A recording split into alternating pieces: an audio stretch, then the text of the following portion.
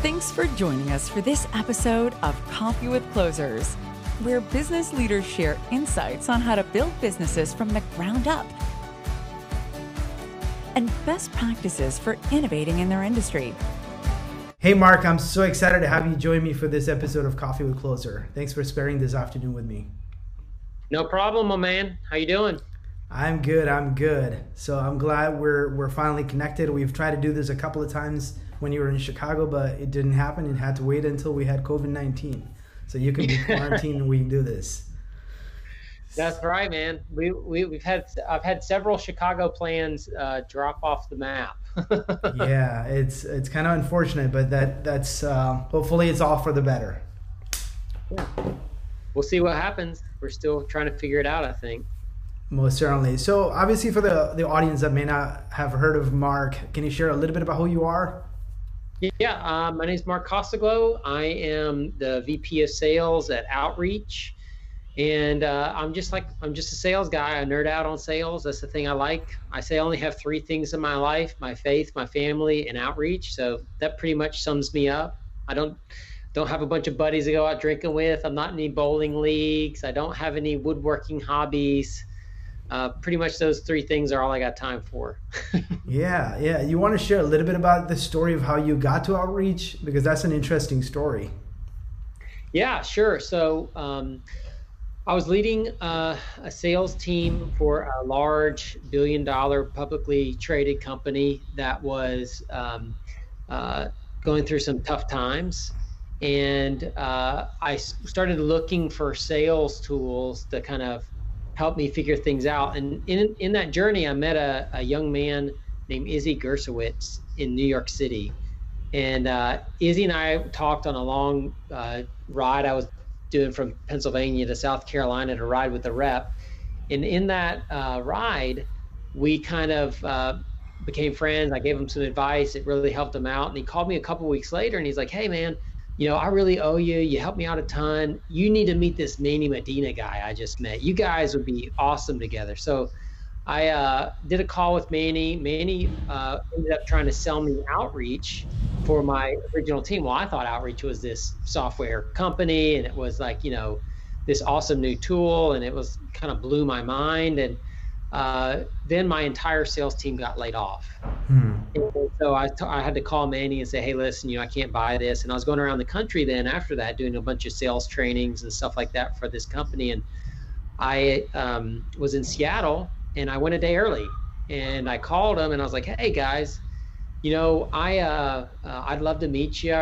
I was really intrigued about what you're doing." And Manny and I kind of struck up a friendship along with Andrew Kinzer, one of the other co-founders. And Manny's like, "Hey, can you help me on some sales calls?" And I did that. And after a while, I just went to Manny and was like, "Listen, why am I not selling Outreach?" And he said, "We can't afford you." And I said, "Well, I'll do it on 100% commission." And so he's like, "We can afford that." And he sent me a bunch of leads the next day. I started selling Outreach, and within a day or two, I was doing demos from 7 a.m. to 5 or 6 p.m. every night, and then picking it back up again and doing my follow-up after I put the kids and the wife to bed at 10 or 10:30. And I do that till 2 or 3 in the morning, and then get back up at 7 and do it all over again. And it took us about 6 months. We sold $1 million worth of Outreach in the first 6 months, raised our seed round, and then Manny asked me to build out the sales team from there. It's crazy. I actually remember I was at the Inbound conference in Boston when Manny actually did the demo of Outreach to us. It had to be like 2015 or 2016 around then. Is that when? Yeah. Yeah. So it's crazy where you are today, right? Outreach has grown so fast. And now you have your own conference and everything. So pretty interesting story of how you got to be the VP of Sales. Yeah, I got lucky. So now you're not just a VP of Sales or Outreach, you're also an author. You've published a book. You co-wrote a book with Manny and Mike. So tell me a little bit about sales engagement and the whole concept behind this book. Yeah, so I think that we have a unique opportunity at Outreach to create a category of software that's never existed before. And so when you're doing something like that, there's a lot of things that you learn along the way and a lot of new tactics that can be really impactful, that when you pair that behavior and that strategy with software, magical things can happen. And In our first 4 years at Outreach, we learned so much about what technology can do to help salespeople and how this idea of sales engagement, while it's always been a practice of salespeople to engage with their customers and prospects, the idea of pairing that with technology had never existed. And so when we learned all this stuff, we thought, man, we have this knowledge that we think that would be useful for other people. So Max came to us one day and he's like, hey, I think we should write a book on sales engagement. And I think we should start a podcast on sales engagement. So we did both. And Max was instrumental at like writing that book, and he took care of a ton of the content. Manny and I contributed, and they slapped all three of our names on the front. But I think, really what it's about is sharing our learnings and the things that we think about when you compare like this age-old problem with sales with new school technology to figure it out. Yeah, most certainly, and that's essentially what I want to touch on. So before we get there, my question is, how has your outlook on sales as a whole, right, as a function, how has it changed over the years, especially with the advent of technology and things like that? I don't know if my outlook has changed as much as my desires were able to be fulfilled by technology. So I always had this idea that if I took sales reps and said, let's make it as much about science as we do about art, that I would be able to create like a machine that would really give reps a chance to be successful.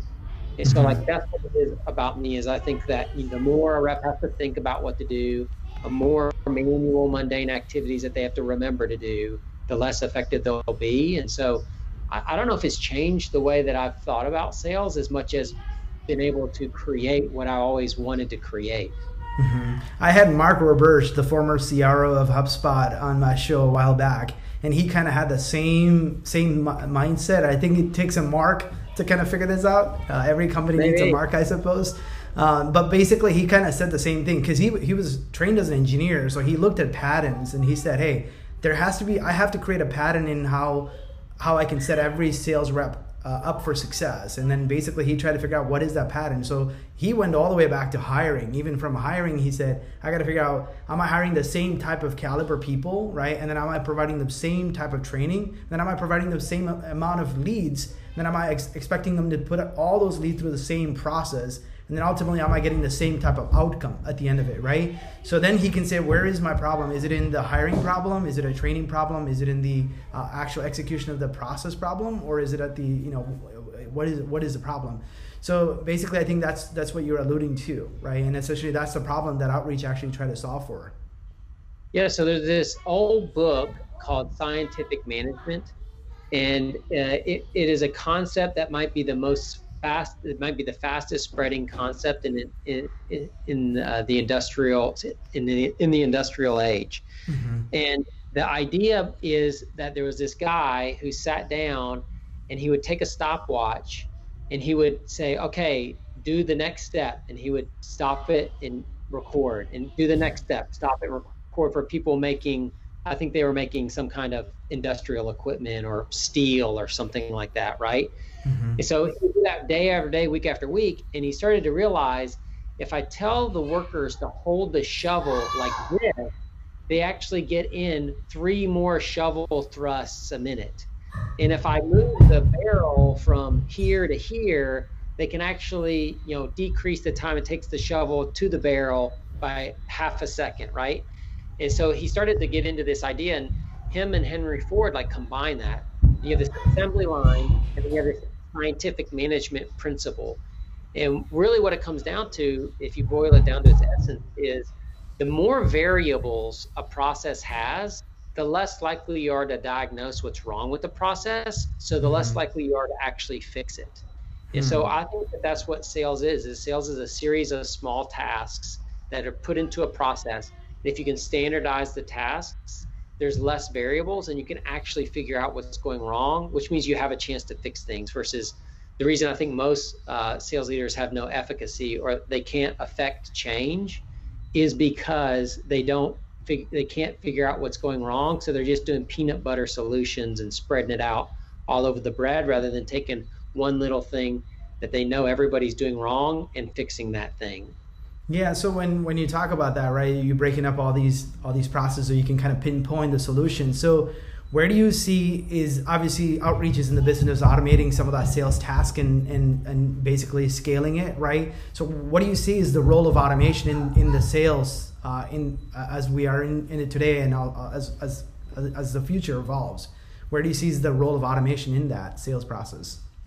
So in that scientific management and assembly line type of philosophy, automation is like the key that unlocks it all. So if I can have a task that a human will do, the human has the ability to say right before they do it, well, maybe I should do it a bit differently, or maybe I should just skip this part, or maybe I should go back and do this over here instead of over there. And that's what creates all those different variables that makes it very difficult to measure and figure out what's going on. What automation says is, I'm going to have a machine or technology do this the same way at the same time every single time. And then I can measure how it's working so I can adjust how the machine works. And so, I think automation the analogy of, well, would you rather have a human put the lug nuts on your tire every time, or would you rather have a precision robotic machine that does it every time?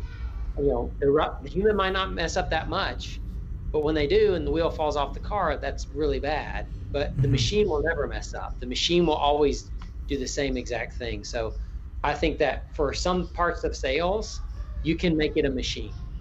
Like figuring out your list of people who to cold call, the machine should tell you who that is. You shouldn't have to figure that out yourself. And so automate as much as you can, as much as you feel comfortable with, because that's less variability in your process. Yeah, and I think we have the cognitive bias, right? We think like, oh, I think I should send the email at 9 a.m., but some of those decisions, you don't have to spend your brain cells to figure that out. Technology can tell you who to call, depending on the time zone and where that person is, or whether or not they open the email, things of that nature. So there's definitely that value in that for sure. So in your book, you talk about humanizing, right? And then how do you humanize? That's the part I'm still struggling with, right? And still do it at scale, right? And especially when you have to do, and you talk about a concept of, plate spinning in your prior talks and things of that nature. So talk to me a little bit about how you humanize your sales outreach and still be able to do it at scale. Yeah. Well, I think that the number one guideline is don't over-index on humanizing. And the reason I can say that is because we did that at Outreach. We had a leader that came in that was running our SDR org. He was here for a short time. He meant to put in a process that was a test, but as he was leaving, the managers that he was managing instead thought that he wanted to actually implement that. They implemented it, and it was overly humanized, overly personalized, overly researched. And while our quality went up, our quantity went down so much we weren't able to compensate. And so what we found through that was that there's a balance. So don't over-index on humanization and personalization. There becomes a law of decreasing returns, and there's an opportunity cost to doing 2 hours of research on a single lead. I think that the way that I think about it is you should create small process-driven pieces of personalization that are tested to matter. And so, for example, you should have one sentence in the email that is personalized, not 3 paragraphs. And so I think that's how we think about it here is like, in order to make it scalable, it has to be done in a process and it has to be fast. And, if it's not effective, then it doesn't matter. So of course it has to be that as well. But I think that's how we think about it is personalize as little as you can and just watch that return curve. And at some point it spills over and falls off a cliff, and you should personalize up to that point as long as you're hitting your numbers. Yeah, and I think sometimes sales rep has the tendency to kind of make excuses for why they can't make the number of calls or they can't make the number of activities required because they say, oh, it takes me a long time to research. I can't make I can't make 50 calls a day because I have to look at their website and where they worked and their prior history of work or whatever those things are, right? And they make excuses for it. And I think what you're explaining kind of eliminates a reason for making excuses, essentially. You don't need to have a lot of insight into, and you can allow technology to do some of that research for you as well, right? Well, cold calling is not a natural thing. Mm-hmm. And I think most sales reps will do anything to avoid it, in terms of, like, if it's uncomfortable, people mostly will avoid uncomfortable things. So for me, I think it's about, how do you get people comfortable with it, more than how do you get in and take away excuses. You know what I mean? I think that's a better solve than excuse basing. You don't need to do all of the research and stuff. It's just an excuse because they're uncomfortable. Deal with the root issue, the uncomfortability, and then they won't make the same excuses.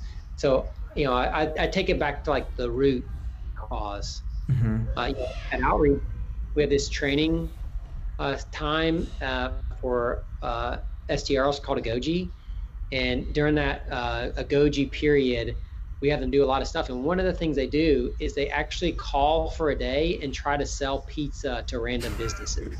Mm. And you can imagine they have to make 100 calls or whatever. 99% of people say no. And then at the end of the day, they maybe sold a couple pizzas or whatever.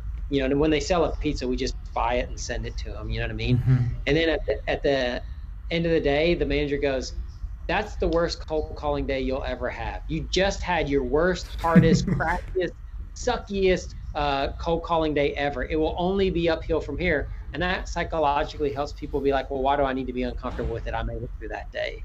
Mm-hmm. So that's a crazy exercise. I never heard of a concept like that. Are there any other secrets in your weapon, in your arsenal, that gets people prepared? Our wizard, so I don't handle that stuff anymore. Our wizard on that stuff is Sam Nelson. He created the Goji program for SDRs here at Outreach. He's super popular on LinkedIn. He does videos all the time. If people want to check out Sam Nelson, they'll get more information than they can digest, I'm pretty sure. That's a crazy concept. I'll certainly probably have him on one of the episodes in the future. So are there any predictions that you have in terms of where, with the technology and all this, where the sales as a role is headed in the future? Do you foresee any drastic changes where AI is driving more and more of our sales efforts, or anything like that?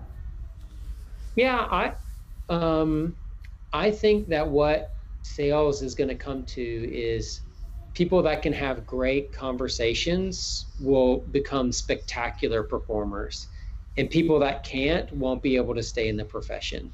And so I've met salespeople in my career that could hustle their way or have a relationship in a way that caused them to succeed. And, oh man, I'm going to just put in my 200 dials, play the numbers, I'll make it happen. But they're not really a great seller.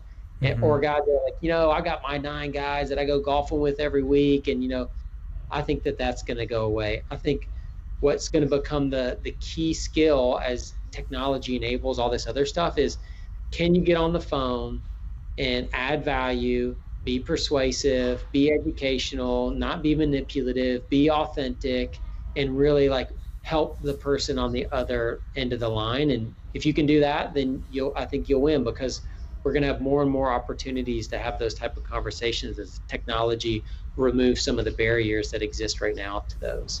So that kind of brings up my question around kind of the characteristics of sales leaders as well as the individual contributors. What have you seen some of the, the best performing, A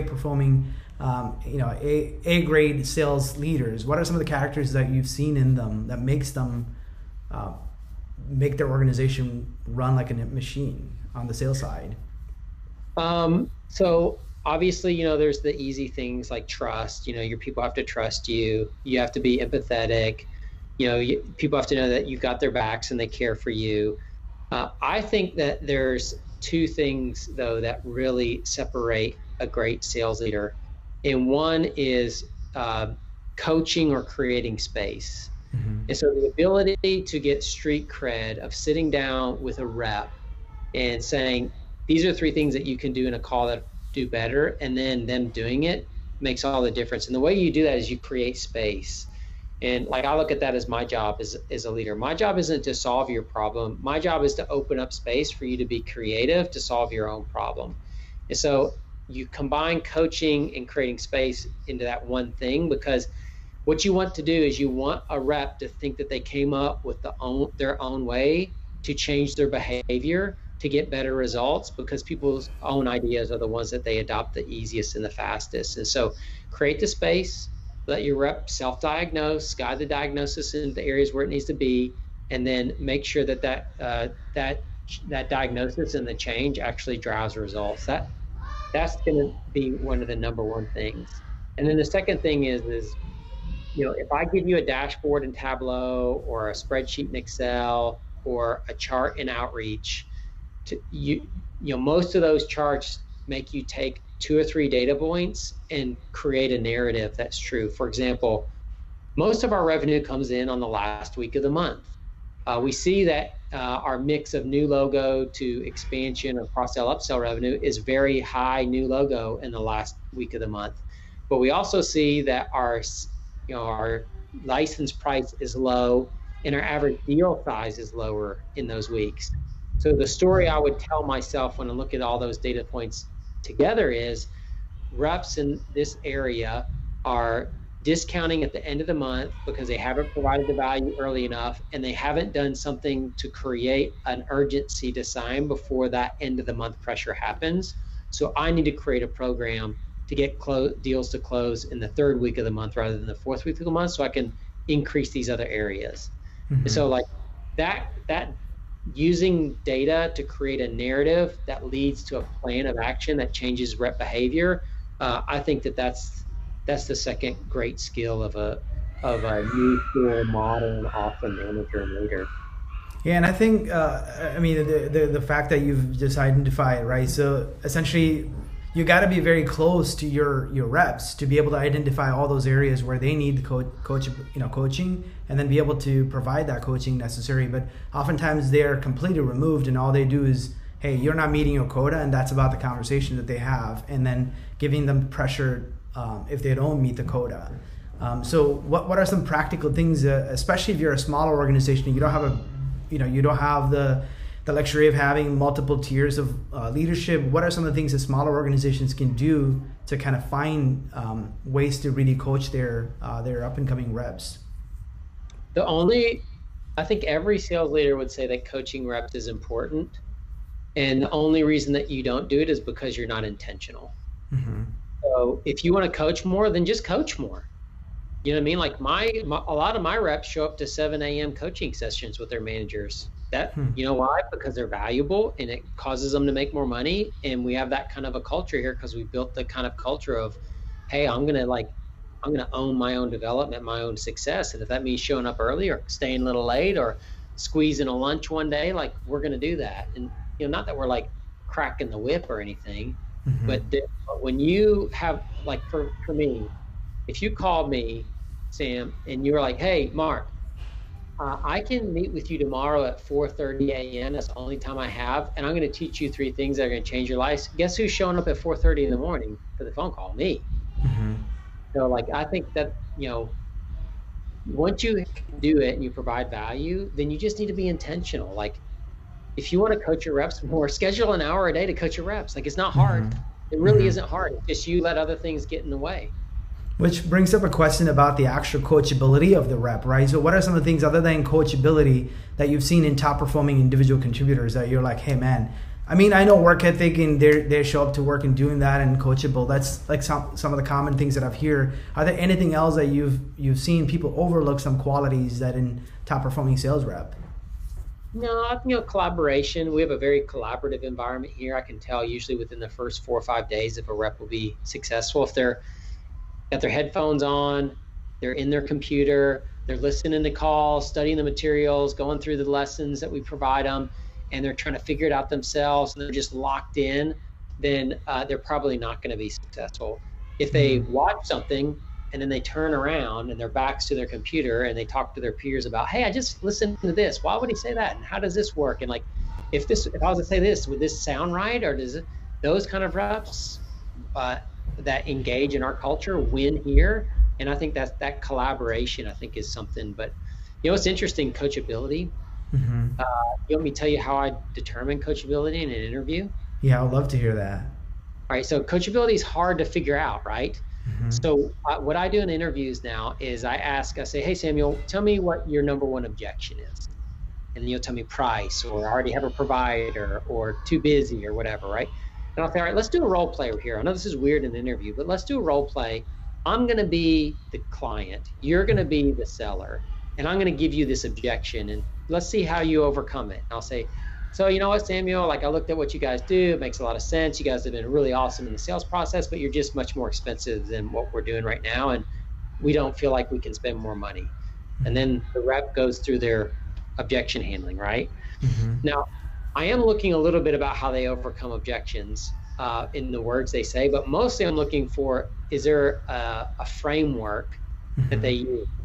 So, you know, bad reps will just start selling me. Oh, well, listen, you know, we're less expensive in this way, or, you know, this is some features that you said you were interested in. Good reps will ask me a question, and they'll say, well, you know, well, I thought, you know, we were on track for getting this deal done. Like, why is price coming up now and it didn't come up earlier? Whatever version they'll ask me. But whatever they do, whether it's good or bad, when they stop, I say, okay, that was excellent. Let me ask, you mind if we do, let me ask you a question. I know this is weird for an interview, but could I coach you for a second? And people that are coachable will sit up, grab their notebook, and grab a pen. People that aren't will be like, yeah, you can coach me, because they know they can't say no.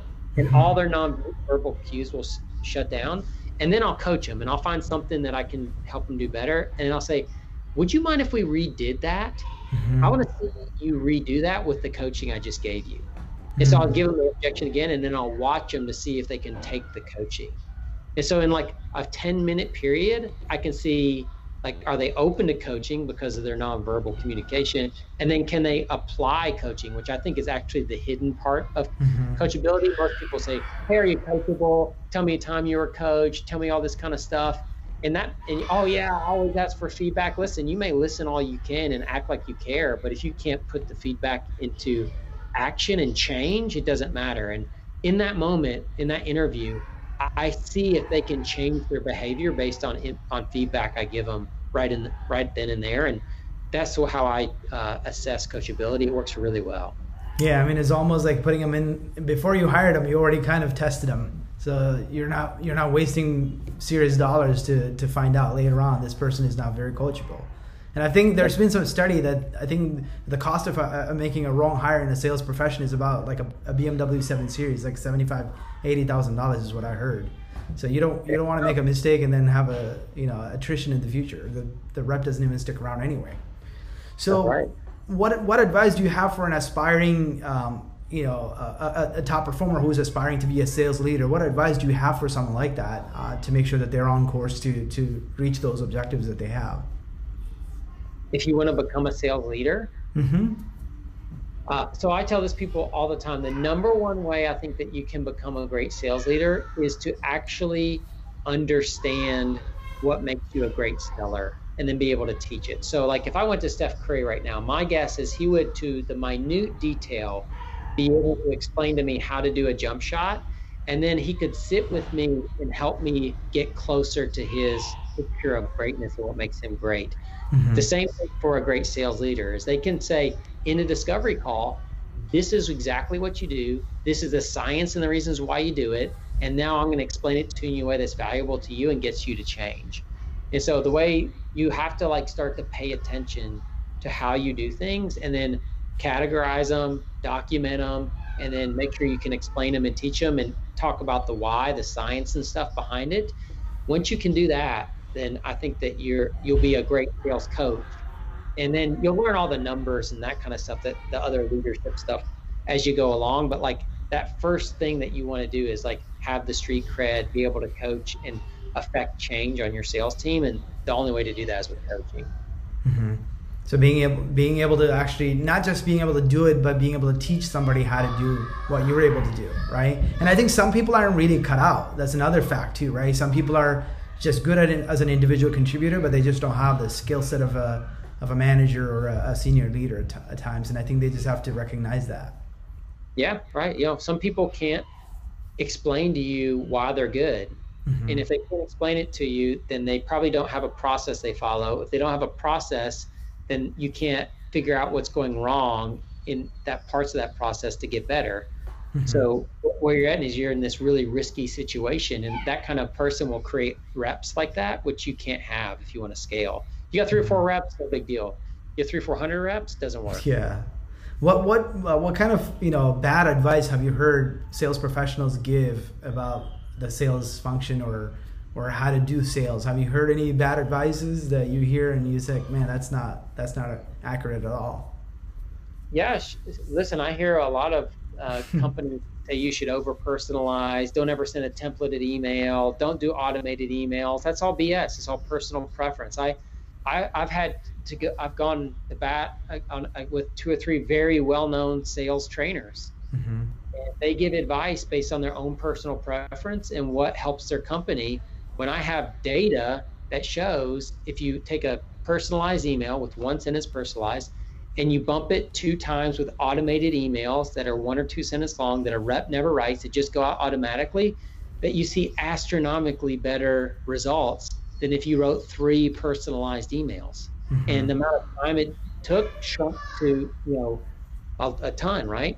And so like that kind of advice is self-serving and just preference driven versus data driven. And so that's the number one thing I do is people talk about their preference. Oh, don't ever send an email that says just checking in. Well, guess what? We did a scientific study on hundreds and hundreds and hundreds of emails, and just checking in actually works. So I think people say opinion as fact, and that's the number one thing is just say, hey, this is my opinion. I don't think this works, and then be willing to test it to see if you're right or wrong. But I do think that there's the truth to the fact that you need to add value every time you follow up, right? You don't want just follow up for the sake of follow up, right? Because people are getting inundated with emails. You got to have some reason why you're following up, right? And you need to have some value that you add every time you touch that prospect. I don't know. So listen, let's say that I write you a great email, Samuel, today, like the email that addresses the top 3 things that you care about in your business. And I send it right now.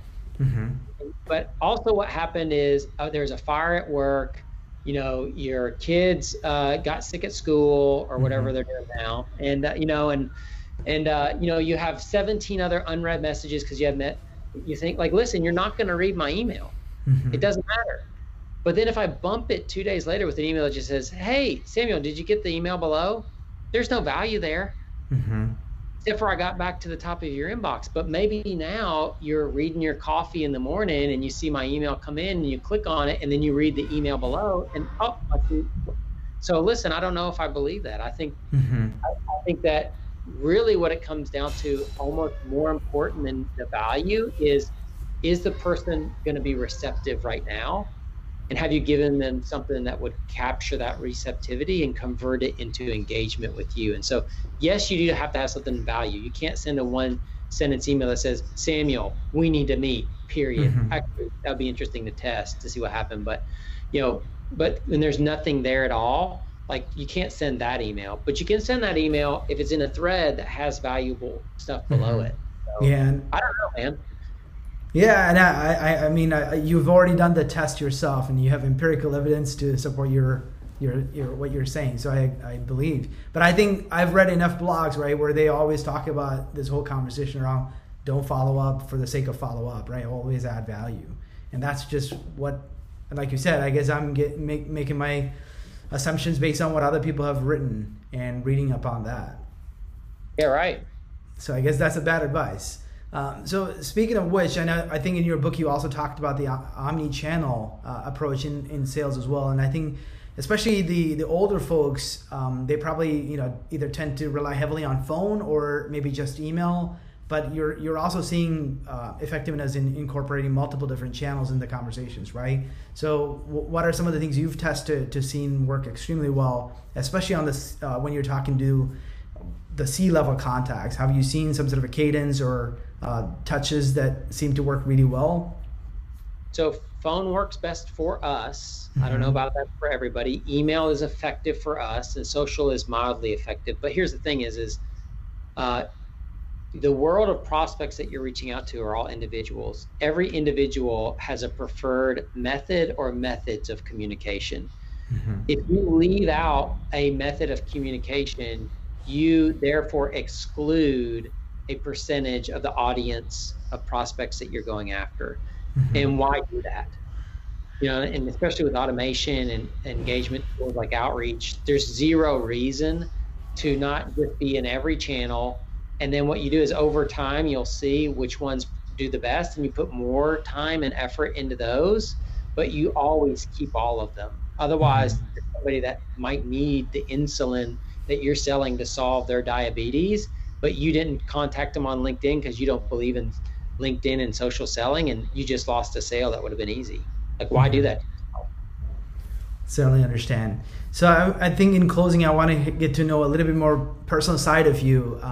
Basically, I'm sure there's been a lot of people who influenced you and got you to where you are and kind of made you who you are, right? Who are some of the people that you would say, hey, they've really influenced my leadership style and got me to be the person that I am today?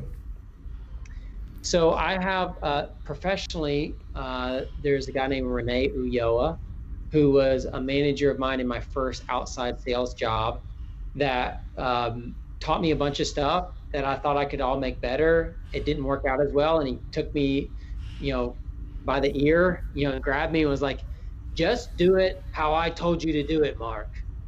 And I listened to that the second time around, and I had my best year ever. And then I learned what I was actually doing. And then that helped me to iterate on it better instead of just looking at it and thinking I understood it and iterating it, and ended up making a bunch of mistakes that he'd already shown didn't work, right? And so that was one very influential one. And then the other one was Matt Millen, who was my boss for a while here at Outreach. And Matt really helped me put the theory and the words behind energy. And leading with running to the fire, don't run away from it. And just really being ultra communicative and being aware of in a meeting, how you communicate and how you think about things and how you can talk about things really makes a difference in how people receive them. And it's really good to be super intentional about that stuff. So those are two people that have had a profound effect on me. Renee taught me process. Millen helped me really understand the energy part of it. And I think you combine those two, and hopefully I'm a pretty good sales leader. I think so some days. Knowing what you know today, right? What would you do different if you had to do it all over again? Well, so that's a hard question. If I did something differently, I might not end up where I'm at right now. And I'm really happy where I'm at right now. So I don't know if I would do anything different, but theoretically speaking, I think I lived in central Pennsylvania, and my career was defined by the geography of where I was at. And I probably would have been more aggressive earlier about going after jobs that I wanted rather than just taking jobs I could get. And I think that would have probably made a difference in my career and made me feel a little bit more fulfilled. Not a couple of jobs where I liked my job, I like who I was working with, but that they were just a slog and very boring and not challenging, whereas outreach challenges me mentally, emotionally, physically, every day. Are there any productivity hacks that you have that you use to stay on top of everything that you have to deal with? So you should read Getting Things Done by David Allen. I think I'm an inbox zero guy. I believe every email is one of three things. It's either a call to action, do it. It's either trash, so delete it, or it's reference. Delegate or defer. Later, so I put it somewhere else, right? So that's one of the things. And the other thing is 100% do not use your calendar as a to-do list. Don't put something on your calendar that says, I need to call this person at this time. Put that on your to-do list. The calendar is a very specific thing. It's meant to be a place where you put something that you and another person have to be together on in order to do it, or to block out times so that you can get certain work done. But those are two things that are important to me. Not a lot of people know that you were actually a pastor for 15 years before you went into the sales field. How did you make that transition from being a pastor to being in sales? Well, my wife and I never really thought of ourselves as pastors. We had that title, and I think people looked at us that way. I always had a full-time job. I've always sold. I've always supported my family through my career, not through the church. And so, it really wasn't hard. But I will say this is I've counseled, marriage counseling, life coaching, discipleship, all that kind of stuff, a lot of people in my life. And I think it did really help me be a much more empathetic and caring sales leader. And I do think that one of my superpowers is I do really care about the people that work with me, and I consider that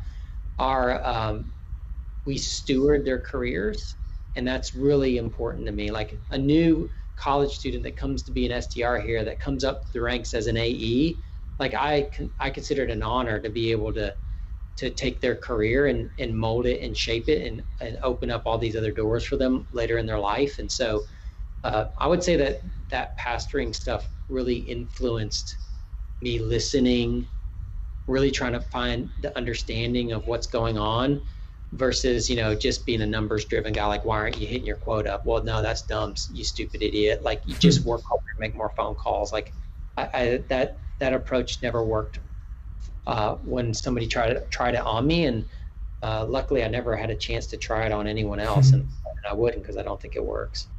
Any parting wisdom for our audience? No, I don't think so, man. Listen. I think listening is the key. I think expectations are the enemy. When you expect something in a sales call, you lose being in the now to understand that what you're hearing might be the most important thing that you need to hear. I think expectations within your relationships poison your ability to enjoy the person and do stuff. And I think the most important thing in life is to enjoy people. If you enjoy people, you treat them kindly, you have great relationships, people will love you back, and awesome things will happen. So those would be the big things. Enjoy people and just listen really good, have no expectations. Well, I'm so happy that I was able to do this interview with you, Mark. I certainly appreciate you taking this time. We did it, man. Yeah, thank you. Virtual high five. Thanks again, Mark. All right, hey, talk to you soon. Okay. This episode of Coffee with Closers is brought to you by One IMS, a leading digital marketing agency helping businesses win new customers. To request a free marketing ROI audit, please visit oneims.com. If you enjoyed this video, please share it. To make sure you never miss an episode, please subscribe.